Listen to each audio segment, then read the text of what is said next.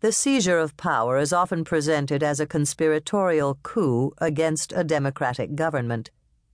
It had all the elements of a coup, albeit one much advertised in the press, except for the fact that a coup implies the seizure of a functioning state machine. Arguably, Russia had not had this since February. The reasons for the failure are not hard to pinpoint. Lacking legitimacy from the first, the provisional government relied on the moderate socialists in the Petrograd Soviet to make its writ felt. From the summer, it was engulfed by a concatenation of crises, at the front, in the countryside, in industry, and in the non-Russian periphery. Few governments could have coped with such a situation, and certainly not without an army to rely on.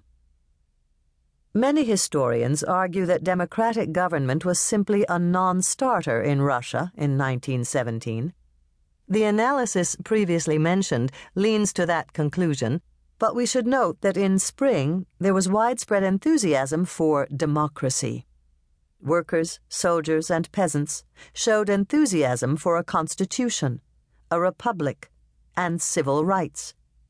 Yet such matters were always secondary to the solution of their pressing socio-economic problems.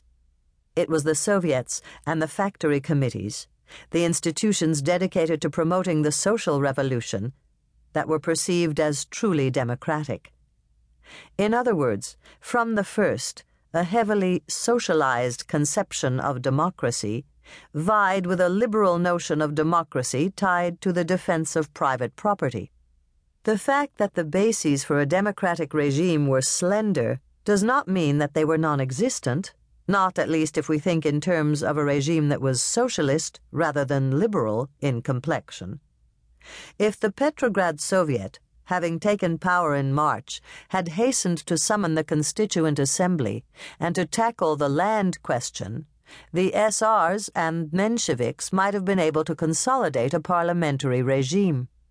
Following the Kornilov Rebellion, a majority of moderate socialists finally came round to the view that the coalition with the bourgeoisie had to end, and took up demands for a speedy end to the war, the transfer of land to the land committees, and the immediate summoning of the Constituent Assembly.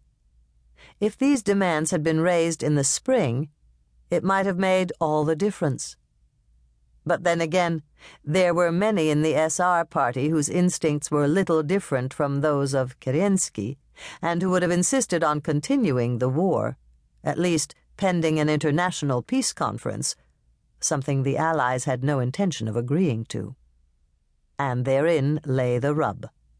For the fate of democracy in 1917 was ultimately sealed by the decision to continue the war. It was the war that focused the otherwise disparate grievances of the people.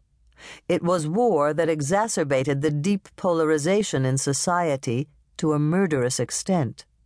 In 1902, Karl Kautsky, the leader of the German Social Democrats, had warned, "Revolution which arises from war is a sign of the weakness of the revolutionary class, and often the cause of further weakness, because of the sacrifice it brings with it, and because of the moral and intellectual degradation to which war gives rise."